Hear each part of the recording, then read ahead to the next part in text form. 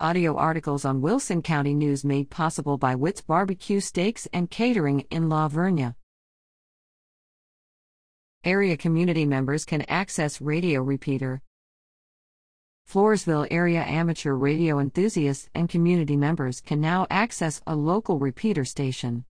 Leroy Kotzer has announced a repeater station for Floresville on GMRS, similar to amateur radio. He said it's a great way to keep in contact for emergencies in case cell phone use goes out because of storms or other events that can cause power outages.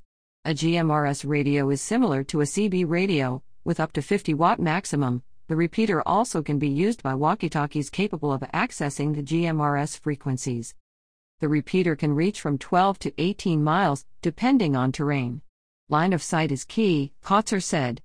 Those wishing access must have a valid GMRS license issued by the FCC. According to Kotzer, one license covers the individual and his or her family.